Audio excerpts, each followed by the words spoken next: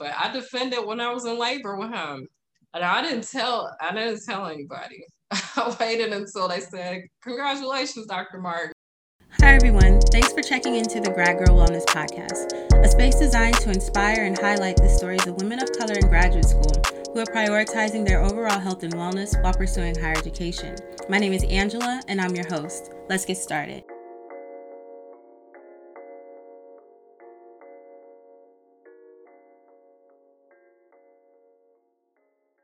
Hi, Brittany. Thank you for being here on this show today. How are you doing? I'm doing great. I've been running around all day, but I'm doing pretty good. Glad to hear it.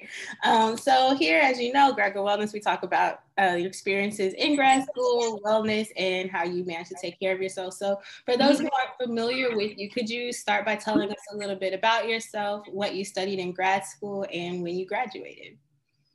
Yes. So I studied marketing. I have my MBA in marketing, and this is actually, I think I'm approaching 11 years now out of my MBA program.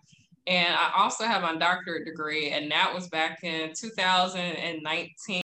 Okay, cool. So with that said, could you talk a little bit about your experiences with self-care and wellness as a student? So in high school, I was on like 5 or 6 different organizations. I was just like nonstop, 6 a.m. to 6 p.m., go home, do homework. And I had a counselor, Miss Calloway, wrote the word fun on a post-it and slid it to me. And that was in my senior year, getting ready to graduate. And that was making fun for joy and happiness and fun. So that was probably something I worked on the last 3 months of high school, just really making sure I'm interacting with my friends, connecting with them, building those relationships. And I sort of took that concept into college with me. So in college, instead of networking, I call it connecting. I connected with people. I got to learn what their expertise were, but I really made sure I developed some deeper relationships with them.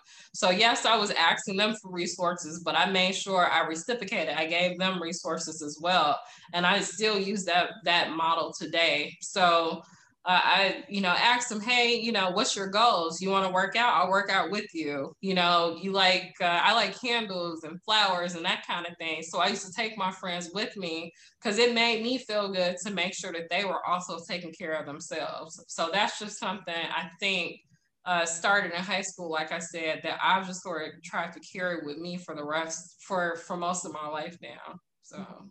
Now, I appreciate that story because I think a lot about how in high school, like I didn't get a lot of messaging about how to take care of myself at all. And yet everything was like prep for college. And then you figure out your self-care later, right? And I think that's kind of where you can see a lot of folks kind of veer off track. So I imagine that as you progressed in your graduate school studies and that you became a mother, your understanding of what self-care looked like may have changed or my goodness. updated. It's like night and day now. Like the little stuff that you take for granted when you don't have kids. Like I remember going through my MBA program and like being bored sometimes, like, what can I do with this hour? Now I'm like, I got 5 minutes, and I just value time in a much different way. Like I see the world just so much differently now that I have children. So I had all 3 of my children during my doctorate program. So I have 3 kids. I have twins, a boy and girl set. They're almost 3.5 now, and I have a 2-year-old son. So I got pregnant with the twins and then had them, and like 6 months later, I was pregnant again. So I really went through the program pregnant the whole time. So the funny story, or like the funny thing is, I had to start asking for help. Now I've always been like super independent, like wanting to do everything on my own. Like I said, even in high school, I was on like 5 or 6 different organizations. I did something similar in college, always on these clubs, just filling up like all my time. Even at a certain point in college, I had 3 jobs. So I would get up at 5 a.m. I would get back to my dorm by midnight, do a little homework for an hour, and then just start all over again. So, when you're young, you can do that. But as we age, we start feeling it. So I just I had to ask for help. And that was the most difficult thing for me, just calling friends, calling my parents and saying, I can't do this. Like, I don't think I can do this alone. So that would be my advice to people is, you know, recognize where your strengths and your weaknesses are. Where you see those weaknesses, those are the things that are going to cause you those stressful situations. Ask people to pitch in so that you can like get your homework done so you can study for tests, because otherwise you're creating unnecessary situations for yourself. Mm-hmm. No, I think that's helpful. And like this, because you were able to connect with those people, right? Like you talked about previously, you could now rely on them when you needed the support. Yeah, I think that's important. And I think a lot of, for me in particular, especially being a mom now, I think a lot of people just don't know how to frame the conversation, because when you ask for help, you know, like your friends will come over and play with the baby, right? Like that's fun, that's cute and all, but no, like I used to like sit them down and say, I need legitimate help. Don't call me when that diaper needs to be changed. Change this diaper. Cause that's really like the difference between playing with a kid and like really helping out. Or the kid knocked something on the floor, like, don't come get me. Like, here's the broom and the mop. Like, this dish needs to be clean. And I think a lot of people are bashful and asking for that additional help, right? Like, you know, if you're constantly calling me, you're not helping me, right? Like I'm constantly, if I'm writing, I have to have a stream of time where I'm uninterrupted, and that's the thing that I think we don't communicate. So being specific about what you need from folks and what that looks like. Yeah, and that's gonna look different for everyone. Like I don't mind having someone sit next to me while I'm working, but again, you know, you have to cater things to your specific personality. Mm-hmm. Mm-hmm. So taking those experiences in mind about being a mother and learning to speak up for yourself about and for what you need, how did it come to be that you started Doctoral Mom? Yeah, so I my first semester or first semester, my first course, there were at least two other moms in the class with me, but they were more experienced moms. Their kids were already 5 or 10, so you know, I was sort of asked some questions. I wasn't a mom yet, but I was thinking about it, and I was sort of asked some questions. And then at some point, we all went to our different paths, right? So then I lost them. I kind of lost them along the way. They were in different disciplines, so I didn't see them. So I felt alone to a certain extent, because yes, there were other students in my class, but there were no other moms in my class. So I'm sitting in courses with heating pads, and I'm elevating my feet, you know, I'm, you know, trying to sneak snacks and stuff like that to make sure, you know, I'm eating appropriately. And I was just like, man, I could like really use some support. Like, I really wish there was somebody in like going through this with me. So I thought about Doctoral Mom for maybe like a year before I really launched it. And then 2 years ago, right before I graduated, I said, let me just get this thing up and see what happens. And within the first month, I had 300 members. And I said, see, like there are really other people that need the support. And I wish I had done it sooner, but in doing it so late, like right before I graduated, I was able to really offer people some guidance, you know, that I wish I had at the very beginning. So that's really how Doctoral Mom started. It started from me wishing I had that. Mm-hmm. No, I think everything in due time, right? Oh yeah, but now it's great. And I will say my dissertation chair, Dr. Sheila Yarbrough, like she's amazing. She's a mom, and she gave me a lot of support, and she listened to me, and I shared my goals with her.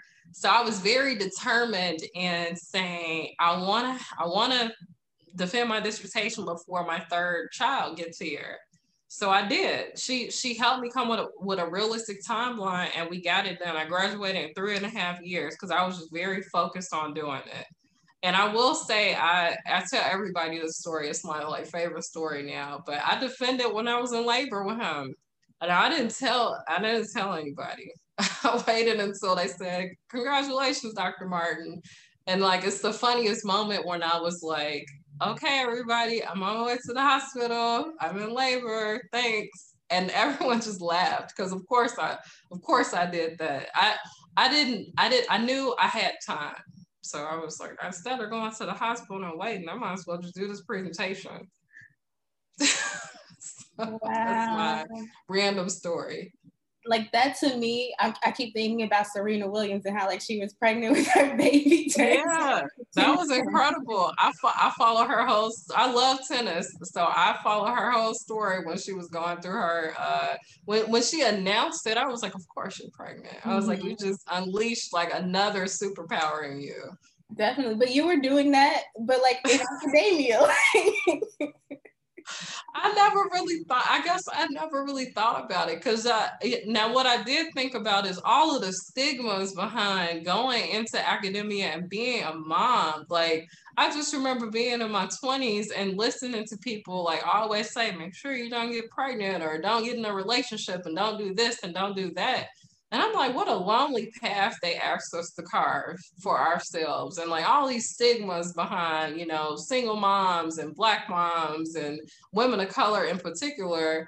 I'm like, why can't we have all this stuff? Other people have this stuff. Why can't we be moms and be in school? Why can't we be wives and be in school or girlfriends and be in school? And I think that with the right support and the right funding, we can really do all these things. And it's just a matter of time before those things really happen for more of us. Mm-hmm. That was actually one of the questions that I had for you. I wanted to know whether or not you heard, little comments from colleagues or professors about the fact that you were becoming a mother in grad school.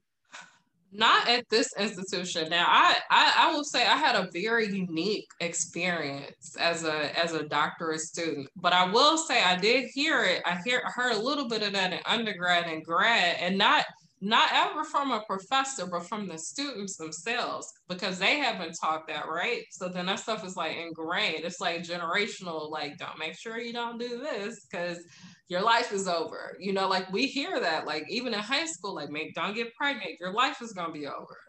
And I just hate that that's sort of the conversation. So one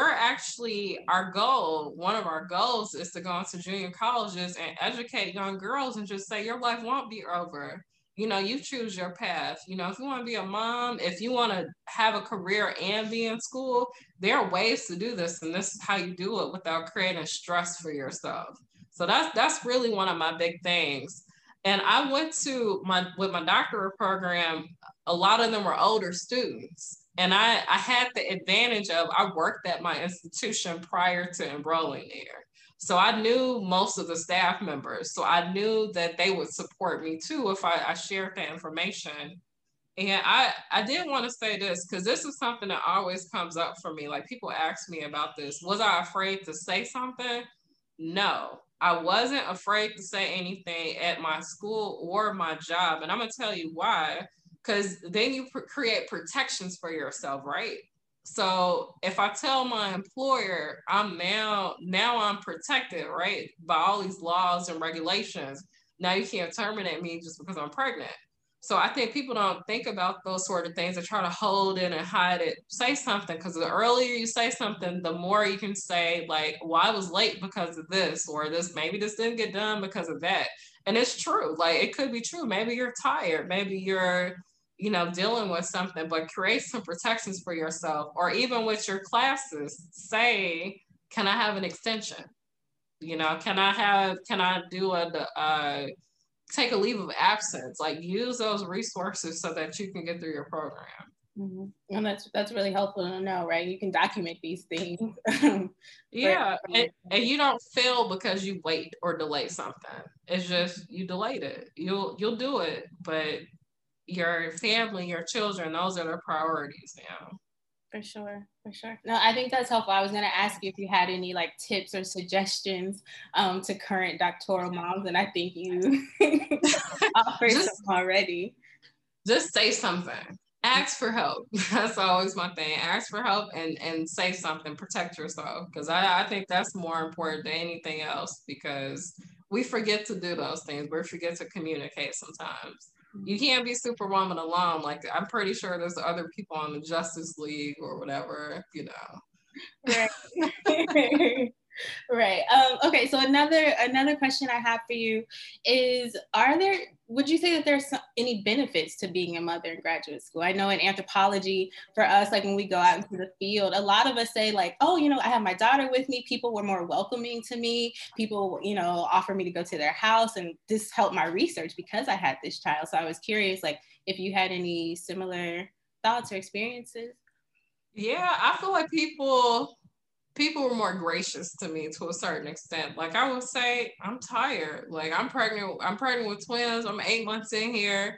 And I didn't use it as a crutch, because I still, I felt competitive. I still wanted to excel. But I remember having a night where I was just exhausted. Like, I did everything I could to sleep and get my energy up, and I just didn't have it. And I just honestly called my professor. He had a cell phone number on the syllabus, and I called him and I just said, I just don't have it in me.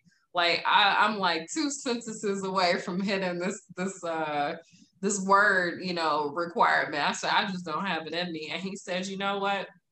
I'm a dad, and I totally get it. I'm gonna give you an extension, and just make sure you have it in there by 8 a.m. or something like that, because I know you're probably gonna stay up. It's just, I understand that you may be dealing with something right now. And I probably did that 2 or 3 times throughout my program. And I think that sometimes we discount fathers too as moms, but I've gotten some of my best advice from fathers. I will say I've gotten some really good advice from fathers, and you'd be surprised who helps you along the way. Mm-hmm. So. No, I think that's really interesting. One, I hadn't thought about fathers at all, but it also kind of sounds like it. Going through this process in graduate school kind of helps to humanize you in a way that maybe us like single folks that we don't think about ourselves that way. We're just like a student, like I got to get it done, like no excuses, right? But you have to consider other folks. You have to consider your babies, right? Yeah, and even okay, so the first year of school, I wasn't a mom. I wasn't even in a relationship yet. Like, I was thinking about it, but I wasn't there. And I just remember there were times where I was still kind of looking at my parents like, can you feed me? Like, I'm I would say I'm a daddy's girl and I'm a mom's girl. Like, I'm both. They would have plates of food and I'd be eyeing it like, can I have some of that? Because you don't necessarily need people to take care of you, but my goodness, like, how good does it feel to be able to call somebody and say, like, can you cook or can you keep me company? That was my big thing. Like, can you keep me company? Can you sit? You can watch a movie, do whatever you want to, but having that energy for me is just really important. So. Yeah, no, I'm writing my dissertation right now, and I just want somebody to sit. Yes. Well, we're gonna have some dissertation groups soon. We're gonna open up Zooms and play music, and it'll just be like a co-op space where you can come and just vibe with people, like chat with them. Like, hey, are you qualitative or quantitative? I'm very, very qualitative. Yes, I'm also a quality, hence the interviews. But yeah. I think that it's always great to be able to ask people questions, right? And just say, what do you think about this? And I want to provide that space to people, even outside of their institution. Because that's the other advice that I have with people is, don't take it personally when you get edits back or you get rejected by IRB or anything like that. Like, that's a part of the learning curve. Like, it's okay. It's okay. Like, it may feel like your process is delayed, but a lot of that stuff is for your protection too. Mm-hmm. So the thing that I did was I asked recent graduates to let me read their dissertations. Like, people who had recently graduated from the schools, or maybe people who had the same chair that I did, because I wanted to learn in advance, like, what I needed to anticipate. That'll save you a lot of trouble too. Even your library probably has a catalog full of all of the dissertations from the institution. So ask for those things so that you can get an idea of how to write chapter 3 or how to write chapter 4. Those are going to be very helpful for you. Definitely. No, I have 3 that I actually printed and got bounded, like 3 people that I really love their work. And I was just like, okay, this is how I map this out. And this is what I want mine to look like. Or ask for it. So a lot of people, like, I feel like I'm a cheap person. Like, I always find like free ways to do stuff. Now I'll tell you, I took all my dissertation, or not I took all of my interviews. I edited them together. And Timmy had like this thing where it's like, we'll do one transcription for you for free. And I was like, well, I'm gonna throw all of this in here at once and see if, and it worked. So I got all of my interviews transcribed at one time. And then I was like, well, I only got 2 weeks to do this analysis because NVivo only has a 2-week trial. So I did that. And then I probably wrote my chapter 4 and 5 within like 2.5 weeks, just because I was like, I'm not paying for this stuff. I stayed up and just got it done. Listen, that's how you get stuff done. But that's so cheap too, though. But I was just like, I don't want to pay for this stuff. I'm gonna just write it and get feedback. And the feedback was fine. Like, it was just like, change this. And I was like, that's fine. Now I don't have to go back into those programs. Yes, because those licenses are expensive. Yes, they are. Higher. Yeah, but people don't even check with your institution. They probably have a license to that stuff, or ask your professors. Even if it's professors you haven't talked to in a year or two, ask them. They probably have a license too. That's true. See, again, asking for what you need, right? Yes, always ask. For sure. Okay, so this was really insightful. We talked about money management. We talked about being a mother. We talked about relationships and connecting. So I want to move us into the lightning round, where you just say the first thing that comes to your head. That's dangerous. And these are going to be specific to being a doctoral mom. So here goes the first one. You want a word or a phrase? Let me prep myself. Let's go with word, but sometimes people, they get on a roll and I'm like, okay, it's a thunderstorm. I'm going to try to be concise. We're going to see what happens. All right, here's the first one. What are 3 words? Huh? I'm with you. Okay, so what are 3 words to describe wellness as a doctoral mother in graduate school? Balance, determination, and let's go with support. Balance, determination, support. Those are great. All right. Number 2, what are 2 invaluable resources that helped you as a mother in graduate school? Family and friends. And lastly, what is one piece of advice that you would give to current doctoral mothers? Oh, goodness. That has to be a phrase. I will say, look for other doctoral moms to connect with. You are not alone. Beautiful. That was good. All right. So, Brittany, if more people want to join the community of Doctoral Mom Incorporated, how can they do that? Yeah, so we have a Facebook group right now, but we're going to start using other platforms to help you really, really connect with each other. So go to Facebook, look for the Doctoral Mom Group. We also have a website, which is doctoralmom.com, where you can actually go in there and find some resources. We did start a scholarship fund. So we gave away 3 scholarships this month. We gave 1 away on Mother's Day, and then we gave 2 away, which was like my personal donation to the organization. So those last 2 scholarships, they were from me. We had such a good pool of applicants that it was just hard. It was very hard not to issue a couple more. So look for those once a month. We are going to try to give a scholarship away once a month, and we're looking for additional funding so we could really, really provide support, because you'd be surprised how much not just moms, but women in particular need additional funding. So we're doing everything we can to fundraise right now. Awesome. Well, I appreciate the work that you're doing, and I wish you much success in the future. Oh, you're so nice. That's all I have for you on this episode. I hope that you heard something that inspires you along your wellness journey. And if so, share it with a friend. Until next time, take care.